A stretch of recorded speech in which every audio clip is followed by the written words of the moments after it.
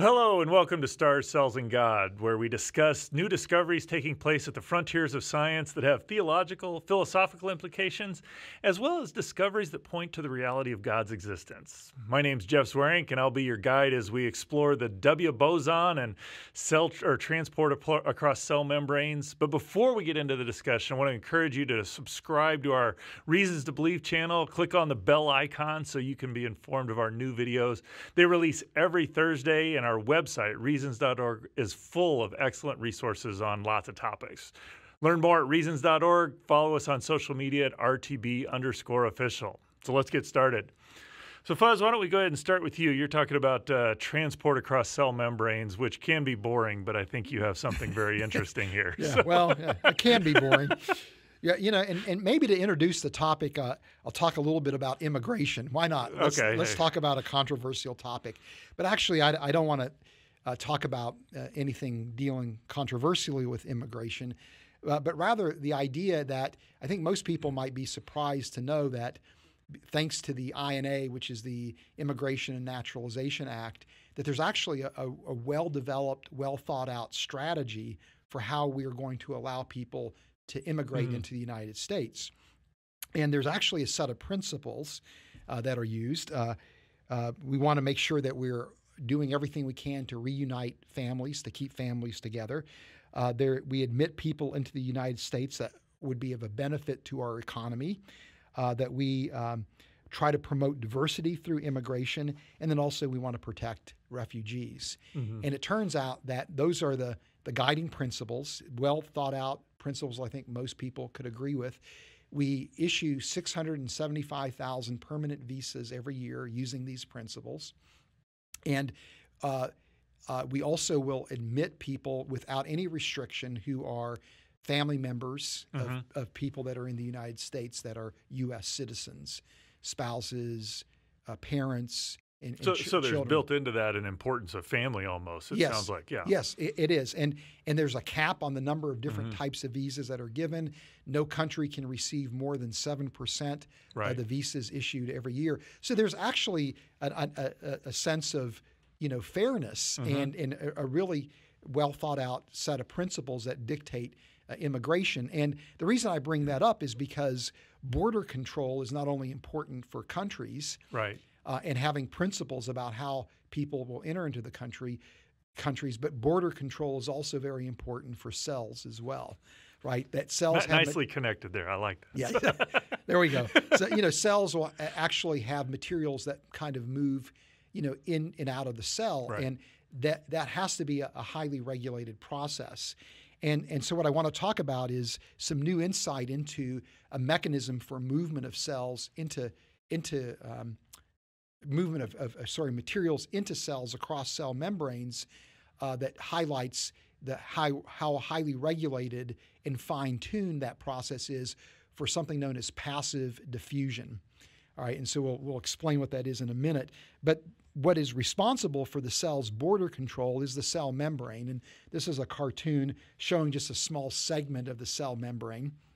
And you see pretty elaborate structure. It's very complex. It is a very complex structure, and it consists of a matrix that is made up of two sheets of molecules that are each called monolayers, and so it's called a bilayer structure. And that the bilayer is made up of these smaller molecules called lipids that kind of laterally align with each other to form a sheet, and then the tails of one monolayer interact with the tails of the other monolayer to kind of have a kind of an opposite orientation to each of the monolayers. But that's so. Is that like a chemical bond, or is it more kind of physical interaction that kind of holds them together? Physical interaction. Physical interaction. Yes. Okay. It's essentially the hydrophobic effect. And then embedded in the membranes are these larger structures that are called proteins. And the specific composition of proteins in a membrane gives it's the membrane's functional properties. Now, when it comes to moving materials across a membrane, there are three broad mechanisms that you see. One of them on the right is called active transport. These are proteins that will literally move materials from one side of the membrane to the other, oftentimes against the gradient, against the concentration gradient, which means it's an energy-intensive process for that transport. Another, and it's a highly selective process where only certain materials recognized by that transporter will be moved across the membrane. There are also pores in the membrane that will allow materials to move through the pores in a line with the concentration gradient. So this process doesn't expend any energy. And so that's just things move from high concentration to low concentration, and this is the two on the left are that sort, whereas the one on the right is actually increasing the concentration. Right, exactly, okay. Exactly. But the pores are highly selective, so there's a selectivity to this particular process. So it's called facilitated diffusion. Okay. Then the other process is essentially passive diffusion, where materials that are low molecular weight can just simply dissolve into the membrane and pass through the membrane. And this, of course, will go according to the concentration gradient. And it turns out that not all molecules will enter in the cell this way. Gases will, and materials that are hydrophobic, that are water insoluble.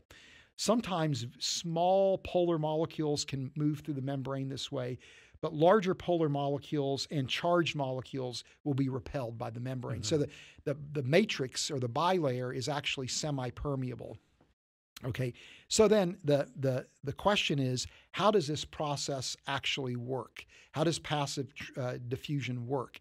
And this has actually become really a very important question, because we're now looking at genetically engineering yeast or bacteria like E. coli to produce small molecular weight materials that would have medical or industrial use. So these organisms are being used as bioreactors. Right. And the hope is that, hey, if these these cells can produce certain materials that can just simply diffuse out of the cytoplasm across the membrane into the media, that we could actually purify the materials directly from the media without having to go through any kind of other elaborate process to access the materials that the cells produce. So people are now really very interested in understanding passive diffusion. And as it turns out, that the models for passive diffusion are breaking down. They're not making accurate predictions. And so this research team from Germany said, we really need to understand what is actually regulating the process of passive diffusion. And again, that passive diffusion is being regulated by essentially the matrix of the membrane. And the materials that make up the membrane's matrix are, again, lipid molecules, and many of them are of a particular type that are called phospholipids, where there's a head group this is just shown in cartoon form, that is water soluble, and tails that are water insoluble. So when you add these materials to water, the tails try to avoid the water, the head groups interact with the water, and this forces kind of this bilayer structure. Right. And when you look at the chemical composition of the head group, it typically consists of something called a phosphate moiety that's attached to a glycerol molecule. That phosphate can have usually an amino alcohol of some sort bound to it. And so there's about 5 or 6 different head groups that will exist in cell membranes. And then you have these hydrocarbon chains, these tails, that are, again, water insoluble. And those tails can vary in terms of length or degree of saturation. And so you have a chemically rich and chemically diverse composition of the phospholipid bilayer. And this is a slide showing, again, the hydrocarbon chains that are attached to the glycerol backbone through a carboxylic acid functional group. And this is it's kind of fascinating watching that, because things that stuff that wants to avoid water, stuff that wants to gather water, there's kind of built into the physics, if you will, a mechanism for making these layers. Yep. I find that pretty fascinating. Yeah, yeah. Well, and I talk about that actually in some detail in my latest book, Fit for a Purpose, right. about how there's the laws of physics seem to be constraining and dictating the structure of cell membranes. But this is a diagram just showing the different types of fatty acids. This is a small sampling of some of the fatty acids that you would actually see attached to carboxylic acid, attached to the phospholipid head groups. And then depending upon The chain length, if you have very longer chains that are saturated, you will get a bilayer that's viscous, almost like a solid. Right. And if you have shorter chains or kinks in the chain because of double bonds, you'll get, again, a more fluid membrane. So the physical state of the membrane is actually determined by the composition. And so these researchers were asking the question, really, what role do the lipid components play in passive diffusion? And to their surprise, they discovered that actually you can regulate the degree of diffusion of these low molecular weight materials across cell membranes by simply modifying the lipid composition, particularly the composition of the fatty acid chains. Okay. So depending on the length or the degree of saturation, and which also not only determines the liquid state of the membrane, but also determines the thickness of the membrane, you can actually regulate and fine-tune passive diffusion. And so they actually... So you can, by introducing certain types of fatty acids in, you can change the composition of the membrane. Right. So the membrane incorporates, some sense, whatever's in the environment. Right. Oh, really? Okay, that's pretty fascinating. Right. And then that has implications for the degree and the rate of passive diffusion. Right. And so, for example, they show that in yeast cells, the plasma membrane has a very low rate of passive diffusion because of its lipid composition, but things like the membranes associated with organelles, like the endoplasmic reticulum, have a very facile passive diffusion where things move across the membrane very easily. Right. Or the plasma membrane of E. coli is much more amenable to passive diffusion than the plasma membrane of yeast. And so this is showing that in real life, this insight actually translates to observable data and means that you now have a mechanism of regulating passive diffusion in kind of synthetic biology, biotechnology applications where you could maybe genetically engineer a bacteria to produce certain compounds, but then also genetically engineer it so that its lipid composition in the membrane is conducive to a high rate of passive diffusion of the product that you're producing with the bacteria. So very important implications. Now, from an apologetic standpoint, what really to me is significant about this work is, number one, it's showing us just how absolutely complex the cell membrane is. Right. Right. And I don't. Everybody realized that the cell membrane was complex, but what it's showing us is that there's a rationale to that complexity. That when I was in graduate school, the view of the cell membrane was that this was just something that was the outworking of evolutionary processes. That as evolution, underwent, or as organisms underwent evolution, there were just these metabolic pathways that were introduced that produced different types of phospholipids with different types of chain links, and that the composition of the membrane was just a haphazard representation of what an unguided, historically contingent evolutionary process produced, that there wasn't any rationale for why the membrane was that way. Right. People just kind of cataloged what the composition was. And that view has largely been supplanted by this idea that every aspect of the compositional diversity of cell membranes has functional consequences. We didn't talk about it here, but the head groups, the composition of the head groups has very important functional significance in terms of how the membrane operates. We just showed that the chain length is really very critical for something like passive diffusion. And so it's showing us that there's a rationale to the structure of cell membranes that far outstrips what anybody originally would have thought.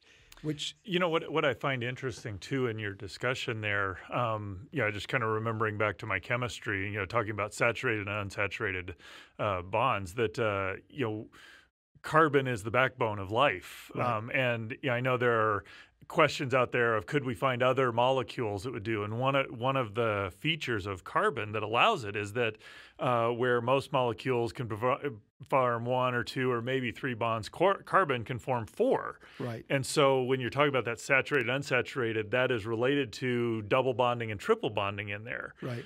When you were showing that diagram of the shape of the hydrocarbon layers, that single bonding is what gives you the pretty linear part, where you've got the double and triple bonding is what gives the kinking.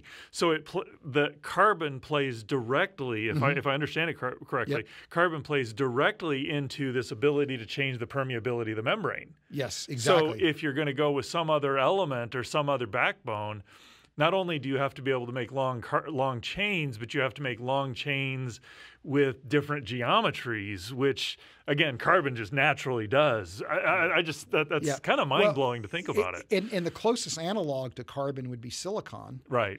And silicon can't form double and triple bonds. Oh, really? I did not know that. Or they're very rare, right. Let's say. So it's something that carbon does endemically. Right. Whereas other elements, that's just not an option. Yeah. Well, I mean, the one that I'd seen kind of is like a nitrogen phosphorus background backbone where it kind of alternates on there. But still, you still don't have this, I can make double, triple bonds the way carbon does. Yes, so, exactly.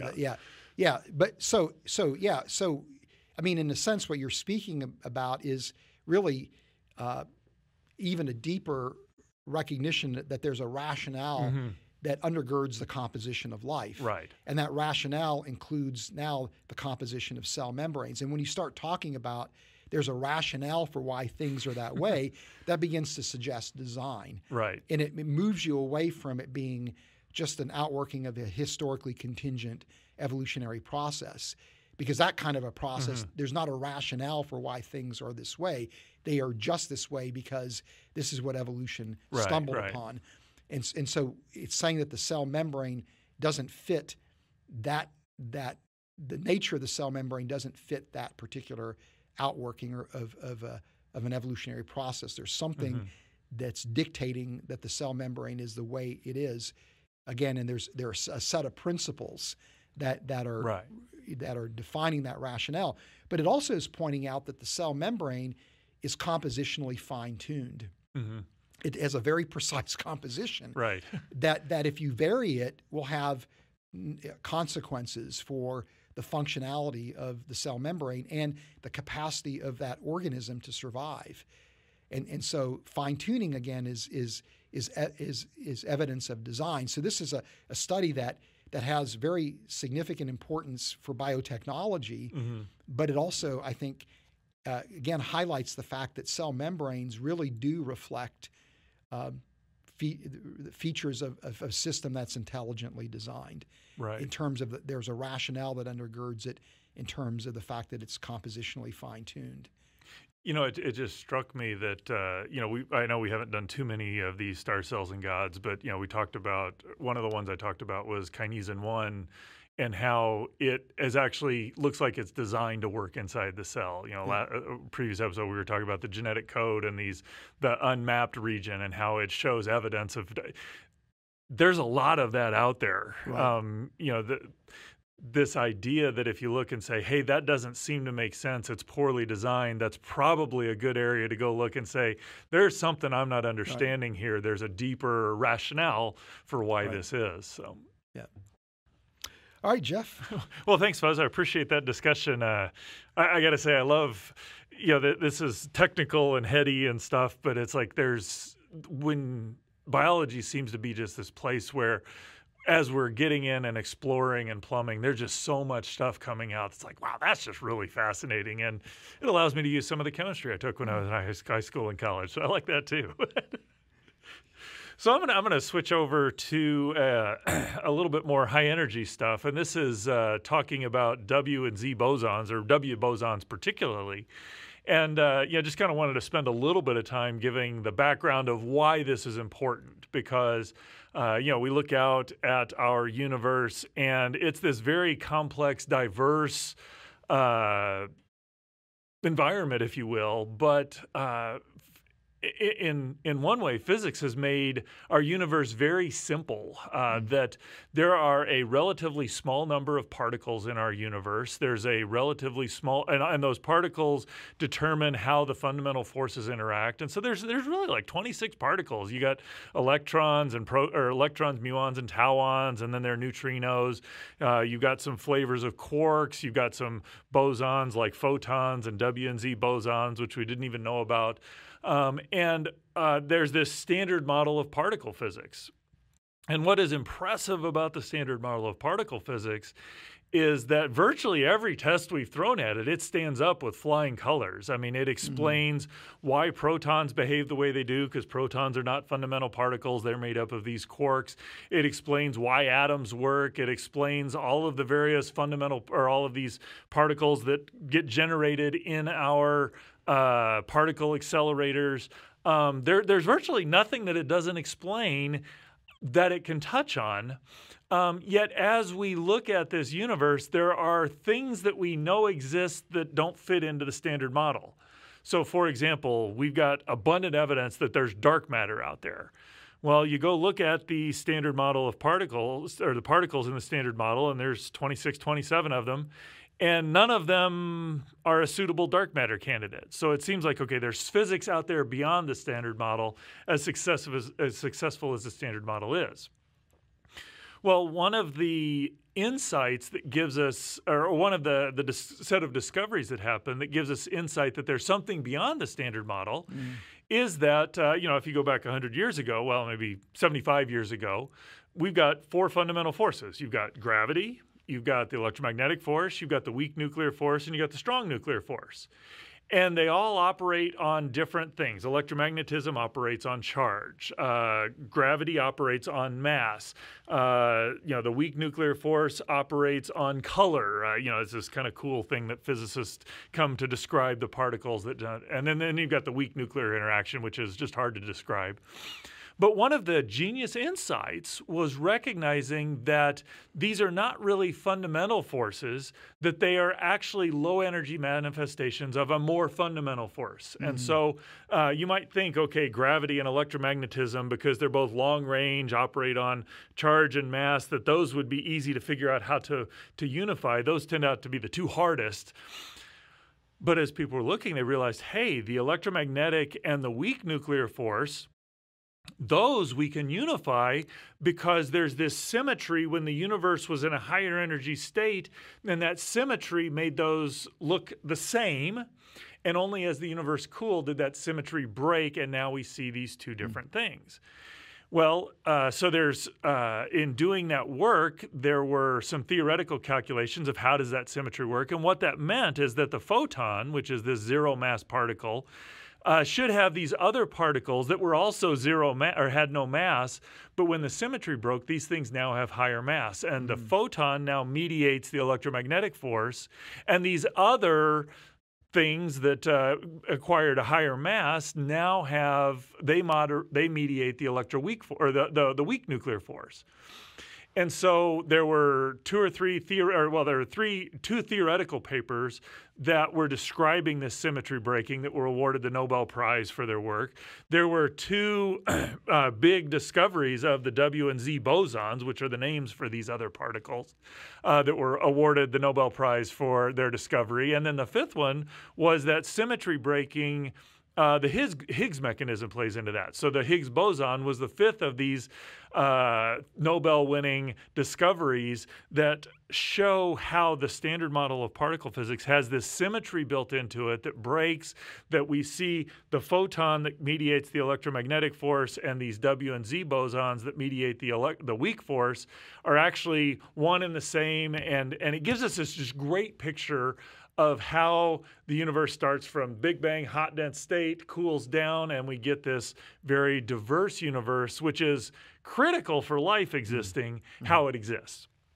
So all that background to say, all right, we have this very powerful Big Bang cosmology that's coupled with the standard model of particle physics that incorporates all of these quantum effects and the three of these fundamental forces, and yet we can't explain dark matter. And so there's something beyond the standard model. And the question then is, okay, we want to get to where we explain that. What sort of experimental evidence would give us guide of how do we find that physics beyond the standard model? Well, it turns out one of the ways to do that, we talked a couple of weeks ago, or a few episodes ago with Dr. Mike Strauss, of looking for the Higgs boson and measuring the Higgs boson mass and other multiples. That's one avenue to pursue for looking for physics beyond the standard model. Well, another way to do that is once you found the top quark and the bottom quark and all the other quarks and measured their masses, found the Higgs boson, measured its mass, now you can make very precise predictions and precise comparisons between the expectation of the mass of the W boson and what you actually measure it to be. And so you go through and you do all these theoretical calculations, and you can get those calculations accurate down to about 0.01%. So that's about 4 places of the decimal that you can make these very precise calculations. Now the challenge is on the experimentalists. Go out and measure it as tightly as you can to see, can you get a measurement that's that good? And what the paper that I'm talking about here is used by the CDF detector at Fermilab, the Tevatron, and they ran for the Tevatron ran from 2002 to 2011, collected lots of data, but they collected over 4 million W bosons that they could now use to analyze and measure the mass. And there's this very long paper that goes through all the different systematic effects you have to worry about. It's a very complicated analysis. But after going through all of that, they finally came out with a new measurement for a more precise, more sensitive, more significant measurement of the W boson. And now they can compare that, which has a similar sort of precision that the calculations from the standard model have. And so if you go to the first slide, so kind of what's at stake here is that the standard model is the expectation of the mass of the W boson, which is, again, it's about 100 times more massive than a proton. So this is a pretty massive particle. And then there's measurements from LEP2, Tevatron, from when it ran earlier. They have a whole lot more data, a lot more sensitivity. And then what you see now is that the measurement from the CDF is now well above the expectation from the standard model. And it's about 7 sigma away, which is, in particle physics speak, that's a very significant deviation between what the standard model calculations say it should be and what the Tevatron is measuring the mass to actually be. And so this is something that may be giving us insight into what is that physics beyond the standard model. And so you see on the right there, if you have heavy supersymmetry, you expect the mass to be lower. If you have light supersymmetry, you expect the mass to be higher. This says maybe this may be giving us direction as to fruitful avenues to go pursue. What kind of supersymmetry might explain this measurement? But supersymmetry is one very natural way to get a dark matter particle, because what supersymmetry basically says is that for all the zoo of particles that we see, every one of those particles that's a fermion has a corresponding boson, and every boson has a corresponding fermion. They're supersymmetric, and there was some symmetry early in the universe that broke. And all of the particles we see have the mass they do, but there's these supersymmetric particles which were much more massive. But the way it works out, though, is that all of those particles would decay down to the lightest supersymmetric particle, and that lightest supersymmetric particle is a great dark matter candidate. And so that's, I'm working on a balloon experiment called GAPS, which is looking for one of those supersymmetric, or, that sort of WIMP, or that sort of dark matter. And so this is, connection between how do we find dark matter and how do we move beyond the standard model of particle physics. And a couple of things that just stand out to me in this discussion. If you go on to the next slide. So this is a measurement of what the W boson mass measurements are. And there you see that standard model, and it's got a very narrow error bar on it. We can calculate it, again, like I said, to 0.01%. Well, if you notice, the width of this most recent measurement is similar to that 0.01%, right. Which, we're saying it's 80,433, which plus or minus 9. That's a phenomenal amount of precision. The fact that we can make measurements with that precision is remarkable, because this particle lives for a very short period of time, fractions of a second. So that we can make that many and characterize them and get this sort of precision of a measurement says something about the ingenuity and tenacity and determination and perseverance of scientists. The fact that we now can say, or, assuming this measurement stands up, and there's going to be lots of tests, there's other detectors that are going to try and validate this experiment or this result. But if it stands up, what it now says is that because we can make such precise measurements of what the mass is, we can make very precise calculations of what we expect the mass to be. Only by getting down to that 0.01% precision can we now be able to say, you know what, these things are actually different, and that difference gives us insight as to where to go. You were talking about a rationality behind the way cell membranes are structured together. Without this level of mathematical precision, or rather I would say this level of mathematical precision says there's some sort of rationality, consistent, reliable mechanism that holds the universe together so that we can make these sorts of precise measurements. So I don't know what exactly we're going to get to in the beyond the standard model particle physics or physics is going to be. I find it fascinating that we're in a place where we can start doing that. But just the consistency and coherence of this whole discussion really does point to there being a mind behind it. And I find that to be pretty strong evidence that points towards a creator.